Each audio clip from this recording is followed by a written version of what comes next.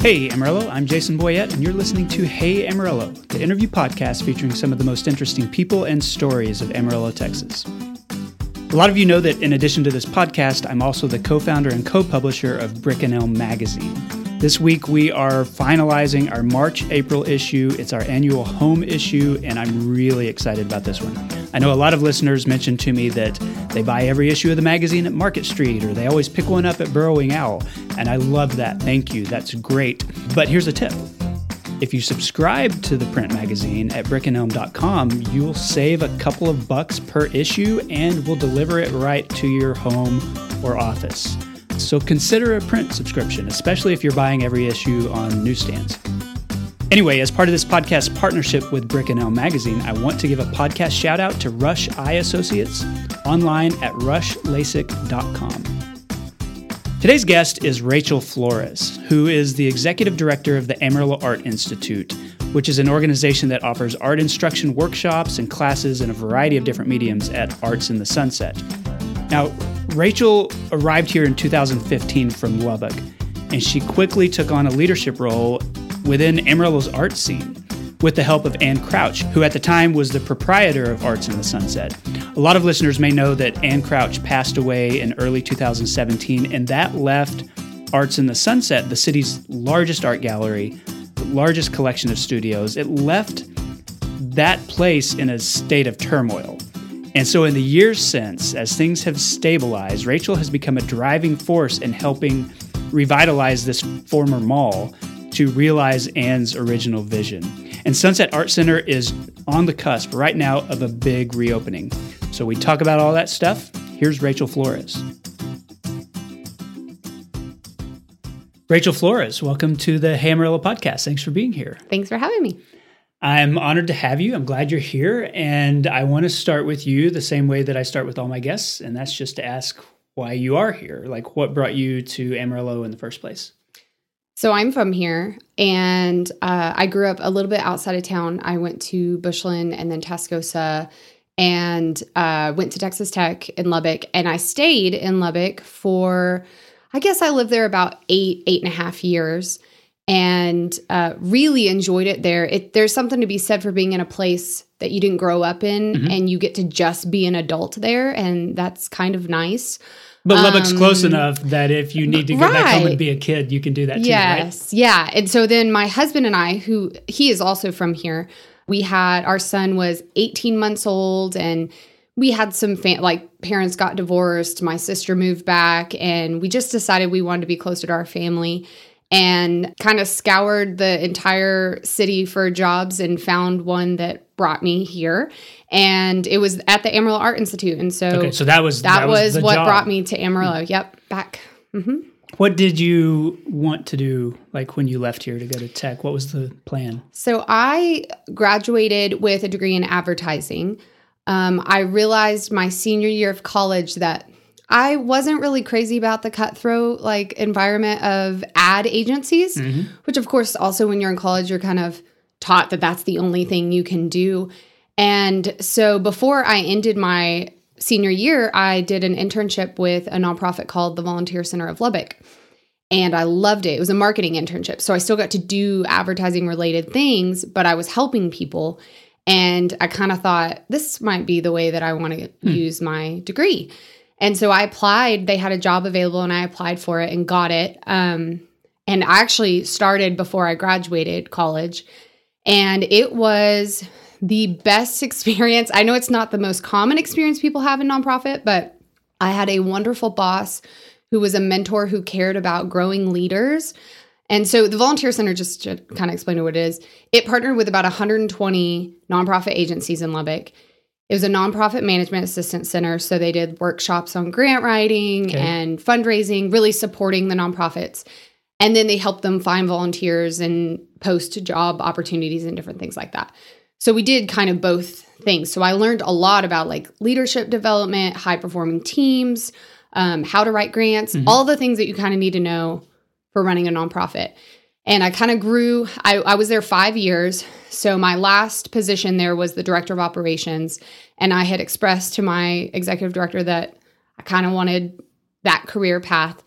And she just taught me everything that she could. And when this job came available to be an ED for a significantly smaller organization, she said, you should go for it. And I'm glad she did, because it's been a crazy ride, but yeah. So that sounds to me like the role you ended up in, not just here, but there in Lubbock, was more of an administrative role as an ED level type role. Like, it's not all marketing a nonprofit. Right. It's not all grant writing. Like, there's a lot of different parts of it. Like, did you find that was something that fit well with your personality? So I think that I'm one of those people that if I don't know how to do something, I want to learn how to do it for the most part. So I learned that I loved budgeting and reading financial statements, which is not a normal thing for most people. But some people maybe are born with that love, but to learn. But I learned it, and I was like, this is so cool. You could problem solve. You could figure out how to make an organization function.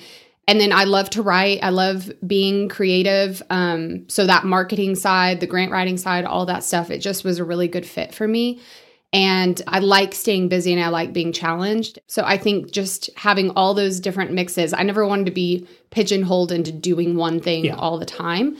And I think that works for a lot of people. Some people have a skill set that's just, what they want to do. But I kind of like changing my day up every day. So before we talk about what you do now in Amarillo, I want to hear a little bit about growing up in Bushland. Do kids in that position, do you consider yourself an Amarillo resident, or does it feel a little bit separate? We grew up about halfway in between Bushland and Amarillo. So I would say when I was younger, we felt that way. My mom was a stay-at-home mom, so she wasn't super involved in things in Amarillo. She was involved at the school. And then my dad worked for BNSF. He was a conductor. He retired this past year. And so he wasn't really connected to the Amarillo community. I mean, sure, he went downtown to hop on a train and take it. But then he was traveling. But he was traveling. He was gone 3 days at a time. And so it wasn't really like we had a lot of connections into Amarillo. I was really, really happy when, and I know a guest that you just had on had the similar thing where Bushland hadn't had a high school yet, so we actually got to pick. Right. And I have a twin sister, and we both decided we wanted to go to Tascosa, and that was one of the greatest decisions because, our 8th grade class had like 80 kids in it, and Tascosa, our freshman class, had 900 kids in it. And it was an exposure to different cultures and different backgrounds, and I mean, we loved it. Like, it was just the best thing that we could have done. So then it helped us really get connected into the Amarillo community during our high school years. Yeah, Bushland's always been an interesting community to me because my theory, and I haven't ever lived there, is that it doesn't quite have the independent mindset that I'm from Canyon. I live in Canyon. They're about the same distance from Amarillo, at least from downtown, but that's interesting, that perspective. I think getting to high school probably played a big role in cementing the identity of that community. I think so too, but I mean, you're talking, they have a gas station now and a pizza place. And I mean, they're getting some more things, but when we were there was no place to eat down there. I think the gas station came, like the one that's right next to Bushland Elementary, came when we were already in middle school. So, and it was significantly smaller. We do art classes on site at schools. So I've been back to teach a few times, and it's incredible to me how much it's grown. I mean, that place is huge now. So tell me about your experience in Lubbock, just to get an idea of, having grown up, a little bit more connected to Amarillo, and then moving to a place like Lubbock that has a lot in common with Amarillo, but also has some very significant differences. What was your feel for that city? So I think that working, of course, college is kind of its own bubble, so you don't always really experience the city. But once we graduated, and that was really, we were out there working, it is very, very similar. I think probably the biggest benefit to Lubbock from the nonprofit perspective is you have the college there. So there is a enormous amount of people available for volunteering, for donations. It's hard to explain because I know we have a university right close to us and a junior college, but the amount of students that pour into that university every year. And you also really notice the difference between summer and the school year. I mean, for the most part, if there was a restaurant close to campus, we would not visit it until the summertime, because it was just packed. And so it's definitely a different vibe there. There's a lot less people putting down roots there. So I don't know if that means that some of the relationships are maybe a little more shallow in some sense. But you do have a lot of people who are maybe starting their careers or just there for college and then they're moving somewhere else. So there's a little bit of that where people aren't setting down roots. People aren't planning to be there for a long time. A lot. Some are. What was your perspective on Amarillo when you first came back here? Like when you started thinking, okay, we're going to move back. I need to find a job. You said that was 8 years ago? 7. 7 years ago? 7 years ago. So Amarillo's changed a lot in 7 years. Can you look at where we are now and kind of think about where we came from when you first arrived and got started? Well, I will tell you one of the oddest things was I was not used to running into people I knew all the time in Lubbock. And that was kind of took some getting used to. Like you would go to the grocery store now, like in Amarillo, we'd move back, you'd go to the grocery store, you'd see 5 people that you grew up with or knew and had family connections to. You can't wear your pajama pants to the grocery store. Sometimes I do. But that was kind of bizarre to me. But at the same time, I will say, moving professionally to a new job where I didn't know a lot of the connections, that was incredibly helpful to have already known some people, to already be able to say, well, I know this person works here. Maybe they can get me a connection with somebody that can help me in my new role. So that was really nice. A lot of people don't have that. You move to a completely new town and you have to start completely over. Right. And so especially in the nonprofit world where absolutely. Knowing people is a big part of that. Yes. Yeah. So I think that was good. And I think moving back, there were a lot more local restaurants that were more, not just your diners, like there was a lot more growth in that. And that was really cool to get to come back to. The biggest thing for us was just when we lived in Lubbock, our family would come visit us a few times every month or every other month. And the amount of love we got out of just getting to be close to all our people who got to love on our kids. Yeah. And when you have kids, that's a big deal. It's a big deal. Yeah. What was the status of Amarillo Art Institute when you came in as the new director? I imagine that it also has changed. Sure. In that many years. The organization started in 2004. So when I arrived, I was I'm probably going to get this wrong. I think I'm the 6th director to have been at the Institute, which is not a lot of time if you consider I came in 2015. Right. I replaced a director who had been gone from the organization for 2 to 3 months before I even arrived. So when I got there, Ann Crouch, who owns Sunset, gave me her assistant that day to walk through where the keys were, where the lights were, how to run the credit card machine, and then she left. Huh. And so fortunately, I had a treasurer on the board at the time who was just the most amazing person that had our finances in check. And she came in and met with me and kind of walked me through a lot of that stuff. But I mean, the computer was just a desktop full of files. And so I spent the better part of the first 2 months just going through everything.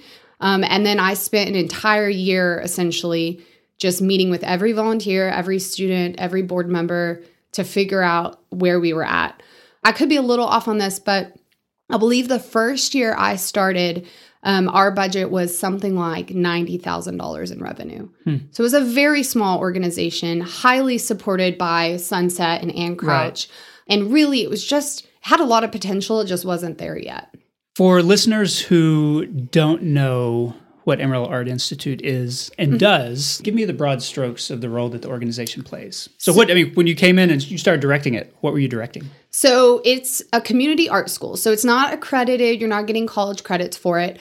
It teaches some serious art education. I mean, you are learning very, very important, valuable skills for anybody that wants to become an artist, or even if you're just doing it for fun. So it provides ongoing classes. So there are weekly classes that participants come, sit down, take painting, ceramics, encaustic, weaving, all different types of media that you can learn.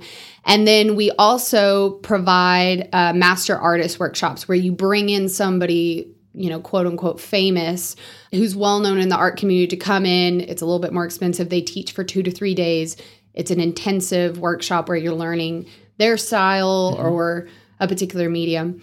And then that was really most of what the Institute did when I arrived. Okay. We didn't do a lot of community outreach.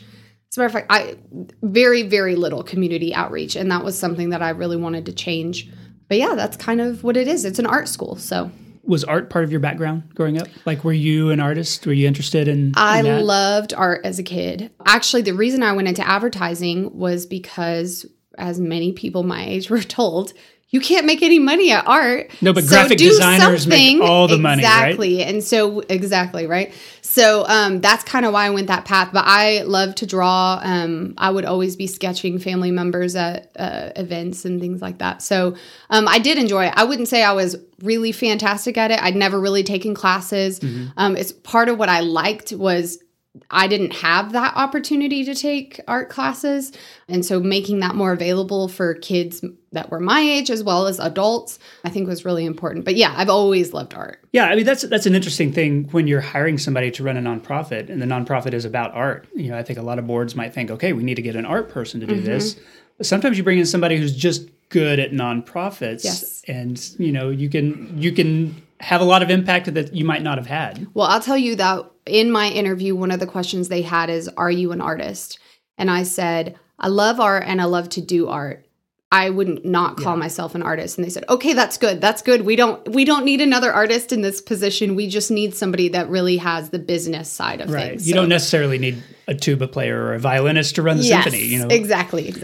Okay, so I know, and listeners probably know that there has been a lot of change and transition at Sunset in the Center, for sure since you arrived, but the most of it occurring after the death of Ann Crouch, because she was so generous and so much the driving force financially and every other way with Sunset Center. So give listeners a little bit of an idea of sort of what has happened in the past few years. So I'll try to do it as short as possible. And I know it's a long story and complicated. But it is. But, you know, I've told it enough times. I think that I can you can ask questions if it's confusing. But so I started, Ann Crouch actually hired me. I worked with her for a little over a year before she passed away. Okay. And so I did have the chance to know her. She was a sustaining board member. She came to every board meeting. I saw her pretty much every day. She was the quirkiest, feistiest, and kindest person. And she was so nice to me. So I didn't say this, but my first year that I worked there, I actually got pregnant with my second child. And so I had her in October and I was the only staff person. So I actually brought my daughter up starting 3 weeks old and we just hung out in the office, you know. And Ann was incredibly kind and just helpful and all of that. So Ann Crouch passed away January of 2017. So again, for anybody that doesn't know, she and her husband purchased Sunset Center in the 90s.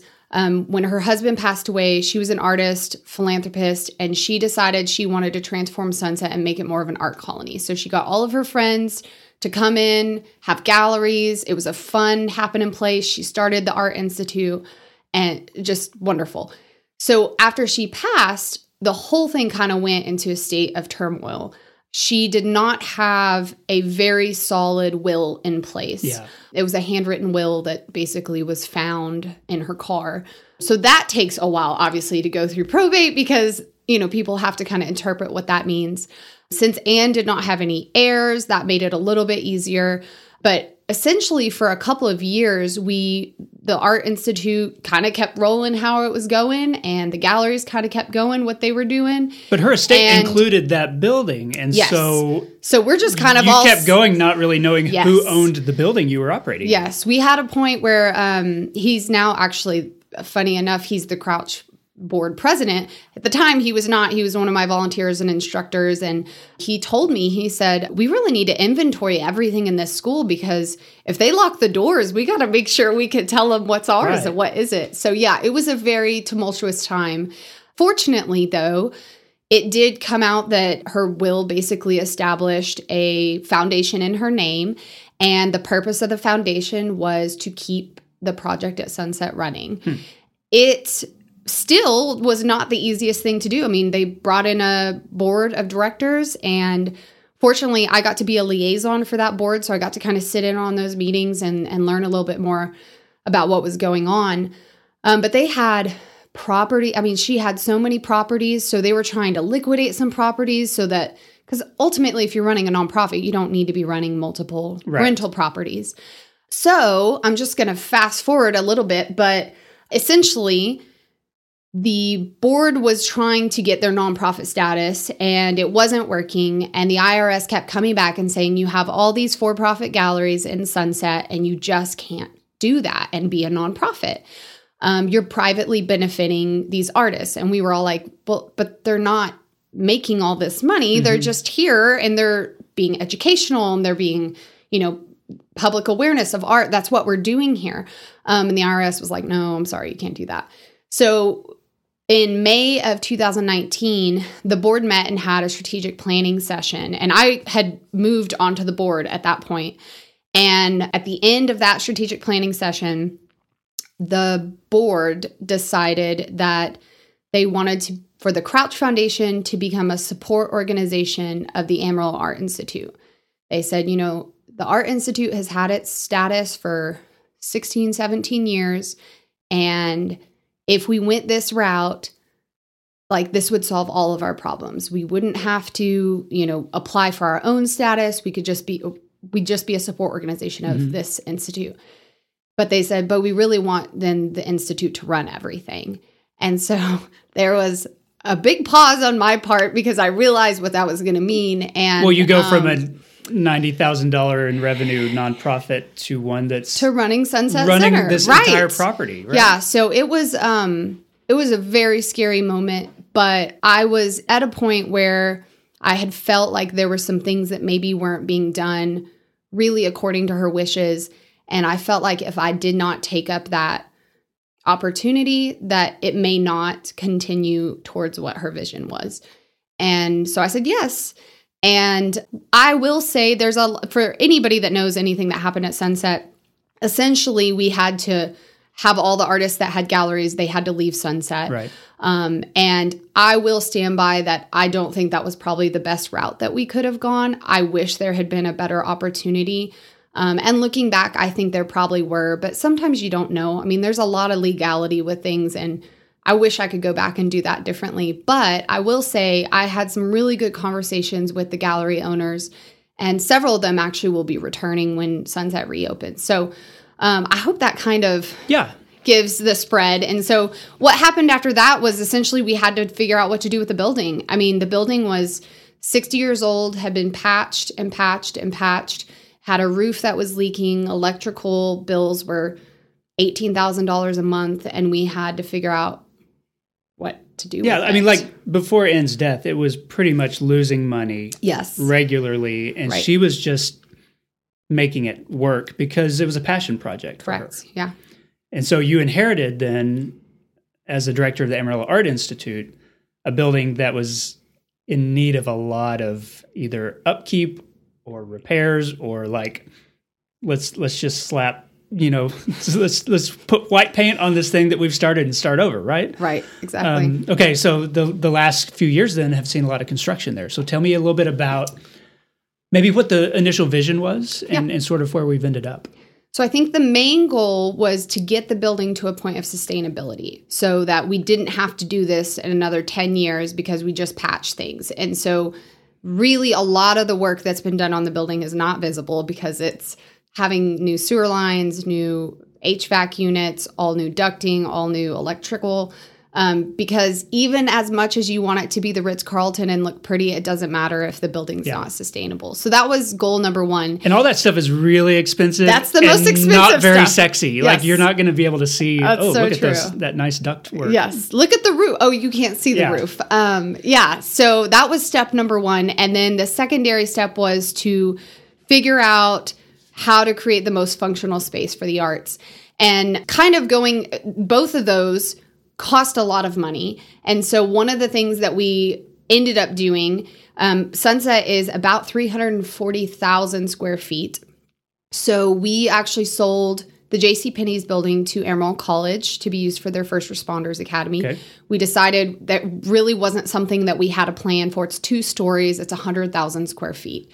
And then the remaining part of the building, there was an area that was in such poor disrepair, it made the most sense just to tear that part down. So we tore down a little bit of it. And then another section of it, our architects had this brilliant idea And that's Playa Design. This is Playa Design. Mm-hmm. They had this brilliant idea. They wanted to keep the footprint of the mall as close as possible. So they said, what if we just skin everything down to the metal studs and we make an outdoor event space? Which seemed crazy at the time. And they were like, we put a stage in there. You could have performances, concerts. Had no idea at the time that we would end up getting to partner with the Friends of AJ Swope and get to name the stage after AJ, and which has just been something that sort of fell in our lap, and it was the most serendipitous thing that could have happened to us. And so that was fortunate. So now we don't have a space that we have to heat and cool, but it still looks like Sunset. It still has the presence of Sunset. And then the remainder part of the interior of the building got restructured. So the Amarillo Art Institute is still in the same location. It just ended up with some nicer walls and windows and that kind of thing, some skylights. And then we have multiple gallery spaces. And then we shifted our structure to model after some other art centers on the East Coast that we had visited. And instead of having private galleries, we now have private working artist studios. So they're a little bit smaller. They're really primarily for working out of. And then we have public gallery space where studio artists, but also any artist that is interested in having their artwork shown and sold can have a space. Okay. So that's kind of what it looks like. What's the timeline right now for some of the next steps? I know that with any construction project, weather and all kinds of things can get in the way. I'm sure the last couple of years you've seen some of the supply chain stuff. So I know that that's all like very intangible, but like what will the next year look like? So this year, everything will be completed. We, in January, we started back our classes. So our school had to sort of be ready. We had been holding classes for the past 2 years in the temporary location, which is in Sunset in the event room.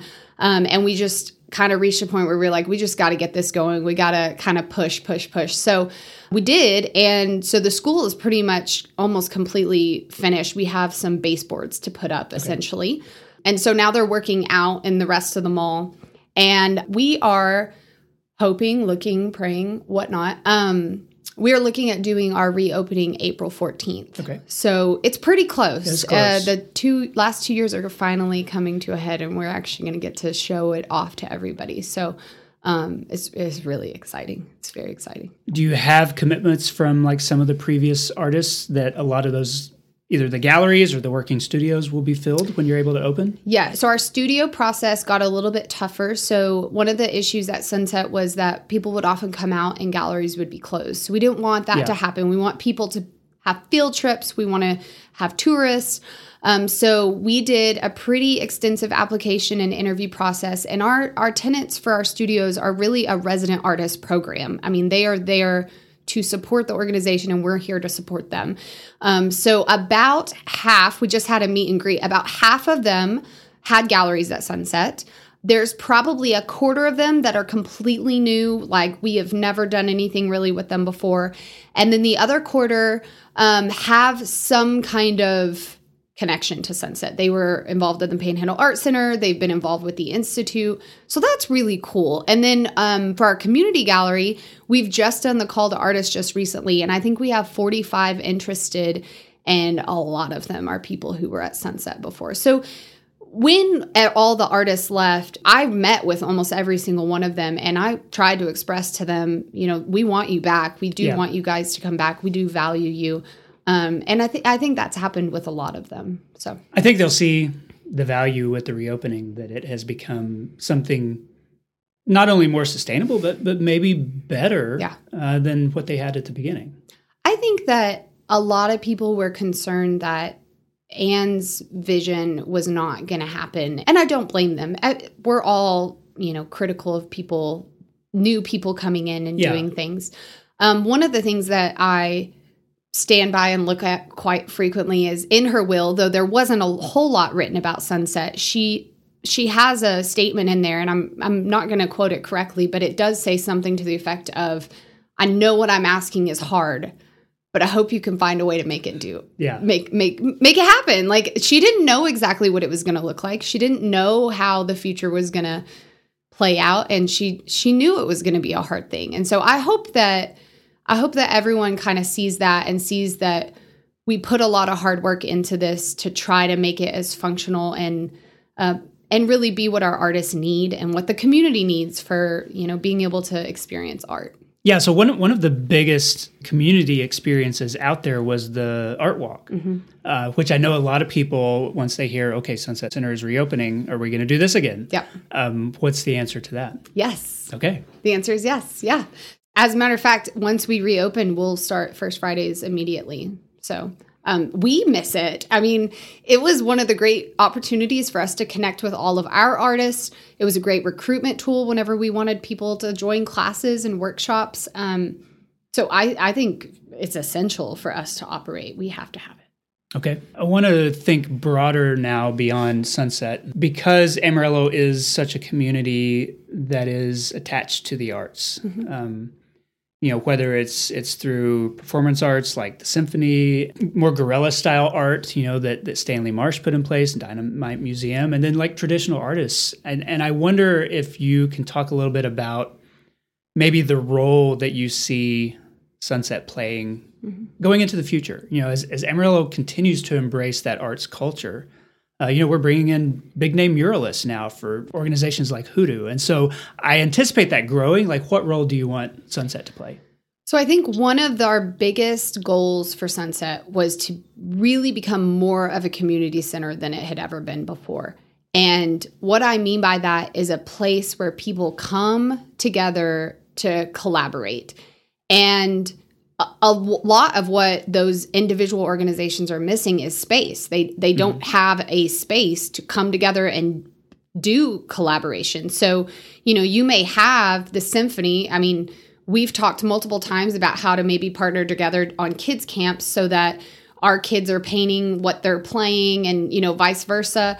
And so those things sometimes just need a space to come and do that in. So I'm hoping that that's really what it becomes. I've had several conversations with Hoodoo, and I served on their board last year, and it's such a fantastic organization. And so figuring out how we support those organizations with the building that we have.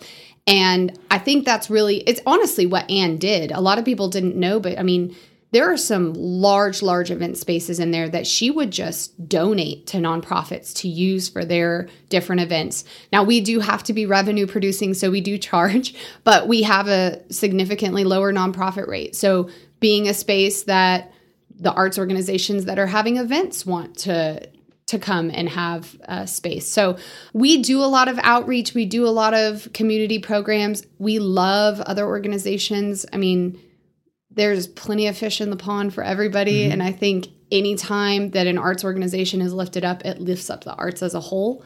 But yeah, I think we just want to help support that and be a connector for people. Last question I want to ask. You are in a unique position in that you came to Amarillo to work in the nonprofit world and to work in the art world. And being sort of a newcomer, at least to the city in those capacities, I wonder what you've learned about Amarillo and Amarillo people, about the culture itself, working like you do, directing an organization and it being an organization that's so intimately connected to the arts culture. That's a good question. What does it teach you about maybe the spirit of the city, the culture of the city? I think people in general are really surprised when they find out we have such a phenomenal arts community. The fact that we are the size of city that we are and have an opera and a symphony and a community theater and I mean, it's amazing. What I think I will say surprised me was how many citizens care about the arts and attend those plays and those concerts. And from a nonprofit perspective, I mean, that's essential because those are your donors. Those are your people that see the value in what you do and want you to keep doing what you do.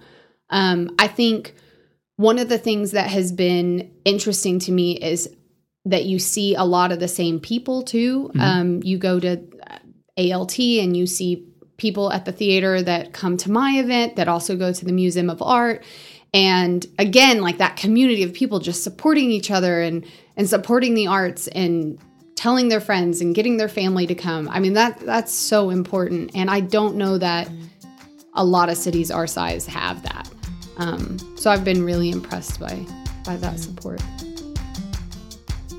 This week's episode is supported by Dr. Eddie Sauer, who practices general dentistry at Shemin Dental Group. Eddie has been my dentist since I was in college. He's taken care of my kids' teeth ever since their teeth came in. My son Owen, when he was home from college on winter break, he went to the dentist, had an appointment there at Shemin Dental.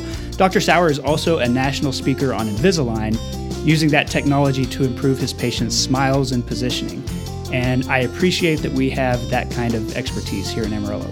You can learn more by following Shemin Dental on Facebook or visit shemindental.com. That's SHEMEN.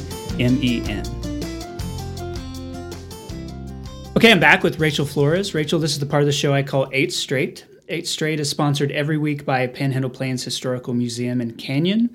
It's the largest history museum in Texas, and its collection includes a series of photographs from Panhandle rancher Monty Ritchie, who in 1950 traveled to Baffin Island in the Canadian Arctic as the photographer for a pioneering scientific expedition. And so you can see those photos of science being done in the 1950s in this icy landscape. They're really cool. Those digital photos are visible at panhandleplains.org. Okay, first question. When you think of Amarillo 10 years from now, and this is broad view, the city itself, what do you hope for? So in 10 years, I will have a 16-year-old and an 18-year-old. So I think that puts it into perspective. It does, yes. So I think one of the areas that I hope we really progress on is how focused we are on the environment. And so I hope that Amarillo takes a few more strides on, recycling and really encouraging that the citizens to be a little more mindful about trash and how we dispose, because our kids are going to grow up in this. I know your kids are a little bit older, but we want them to continue to live in this world and get to enjoy everything. So I hope we make a lot more progress in that. I know the discussions are happening. There are conversations taking place, and that's true. Encouraging. See, I'm doing something that's possible. That's right. That's right. Okay, other than wind, what does this area have too much of? That's hard. I'm going to say something that sounds really silly. I'm going to say car washes, because I never get a car wash, and I don't understand these people that are going every day to get car washes. So, yeah. No offense. Are you a car washer? I am not. Okay. But I have family members who are. Yeah. I didn't grow up regularly washing my car. My parents didn't. But then there are people that will buy the club membership and go all the time, and I understand it because their cars look a lot nicer than mine. Cars get dirty here. That's true. All it takes is a snowstorm or some rain followed by wind, and that's right. So yeah, it's. I think a lot of it is based on how you grew up or what things you value. Or I think my dad would highly disagree because he very much values the way a car looks, and so that's important. It's just not to me. Yeah. Okay. What does this area not have enough of? Okay, I feel like this is a repeat from a first answer, but I think we need more recycling options. We need more ways for us to dispose of things in the right way. We don't really have anything. We don't, and from what I understand of the issue, it's an economic thing. Yep. That if we had facilities here to recycle, then that would be one thing. Right. If we are bundling it up and shipping, all of our cardboard or plastic or whatever to Oklahoma City, then the environmental impact is worse than if we were to just throw it away. Correct. Yep. That's true. And so that's where our isolation kind of shoots ourselves in the foot. Yep. I gotcha. Hopefully, though. Maybe. Hopefully, though, there's I can change still coming. say we need it. I know. We definitely need it. We just need a large pot of government money to put those facilities in. When you talk to outsiders about Amarillo, what do you talk about? I think I'd probably just talk about the people. I feel like people are really kind and welcoming. And I just feel like, I know it's a lot of the Texas thing, but anywhere you go, people are smiling at you and saying hello to you. And I think that's pretty awesome. I've heard that when people go to other countries, sometimes that's a weird thing that you shouldn't smile at people, but I love that I can go to my grocery store. I know my cashier that I pretty much have every week at the grocery store. I love that we have I know when her birthday is the same day as my daughter's. We have conversations about it. That's lovely that we can have relationships with strangers. And yeah, I think that's cool. Okay. What's your favorite local neighborhood? I think I'm going to say Bivens. Or Sunset Terrace. I had an aunt that lived in Sunset Terrace, so I have very fond memories of going trick-or-treating. In Bushland, you have nowhere to trick-or-treat. I tripped over a few sidewalks over there, but I love it. It's not all huge houses, but they have some really funky, quirky houses. It just has life. I like it. Yeah, they both are eclectic neighborhoods. Yep. I like Sunset Terrace because the Amarillo architect Guy Carlander was one of the developers there. And so a lot of the houses he designed are in that neighborhood. That's cool. And so he, is as big a part of the way that a lot of the buildings in this area look as anybody else. And so it's interesting to go there and to see the unique architecture and to think, okay, that's why. Yeah, that's true. What's your favorite local restaurant or food truck? That's so easy. My favorite restaurant is Indian Oven. Okay. I love Indian food, and it's my favorite. So anytime, birthday, you know where to take me. That's my favorite. That was my big concern around when the pandemic started, was that Indian Oven would not return its buffet. I was like, that would be the worst thing. That would be the worst thing. And then it went in and out, and I was like, no, you have to bring it back. We were during the pandemic, we were like, we got to order as much as possible. We got to keep this restaurant afloat. It's my favorite. And pretty much the original Indian restaurant here. Okay, I know you're involved with Hoodoo. Maybe you can't say, but what's your favorite local mural?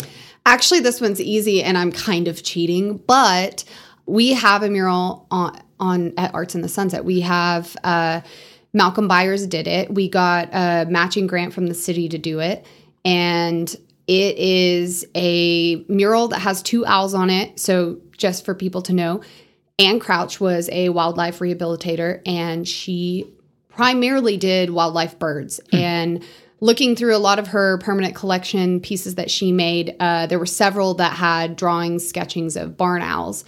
And so when I met with Malcolm and we were going through ideas, I was like, I'd really like to have a present of her without having her portrait be on the side of the building. She probably wouldn't want her portrait Probably there not. either. No, she would not like that at all. And so we thought, well, let's do the owls. And so they're actually looking at both of the future entrance points. And then we had...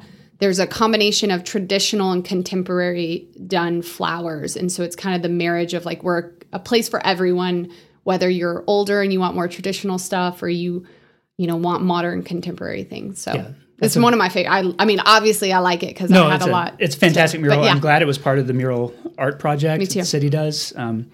Okay, last question. And I gave you the art related one. When was the last time you visited Cadillac Ranch?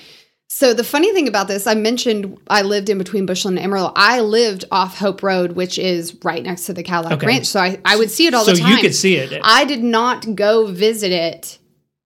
I drove past it every day. I don't even think I went until I was in high school. But the last time I went, a couple of years, I'm going to say 4 years ago, we didn't really have enough money to go on vacation, take a big family vacation. So we did a staycation and we did all the tourist traps around Amarillo.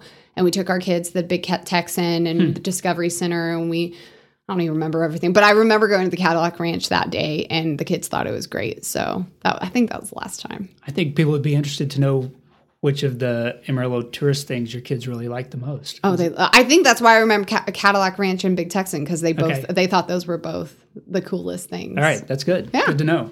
Okay, Rachel, that concludes the 8 straight questions. I like to close by asking my guests to endorse something. So what's one thing you would like listeners to know about or to experience? I feel very cliche if I endorse any kind of art-related thing, but it's very generic, but I'm just going to say if there is an art show, a performance, a concert, and it's a time that you can go and it's a cost that you can pay, just go, because I think experiencing that culture, exposing your kids to it, yourself to it, and supporting artists in our community, I think is incredibly important. Okay, that's a good one. Thanks. Rachel Flores, thanks for being on the podcast. I appreciate it. And that concludes the episode. I want to say thanks to Rachel for the interview. You can learn more about Amarillo Art Institute and the Sunset Renovation Project at artsinthesunset.org. Thanks also to Angelina Marie for editing this episode and to sponsors Shemin Dental and Panhandle Plains Historical Museum for supporting the show. Hey Amarillo exists on a weekly basis because of listeners like you, so thank you so much for listening. Thank you for reviewing it on whatever platform you listen. Thank you for supporting the show. Especially, I want to thank the local people who support it financially through patreon.com/HeyAmarillo. Hey Amarillo's executive producers include Jason Burr, Katie Linger, Corey Burns, Josh Wood, Wes Reeves, Patrick Burns, and Barbara and Jim Whitten. This has been episode 287. My name is Jason Boyett, and I'll see you next week.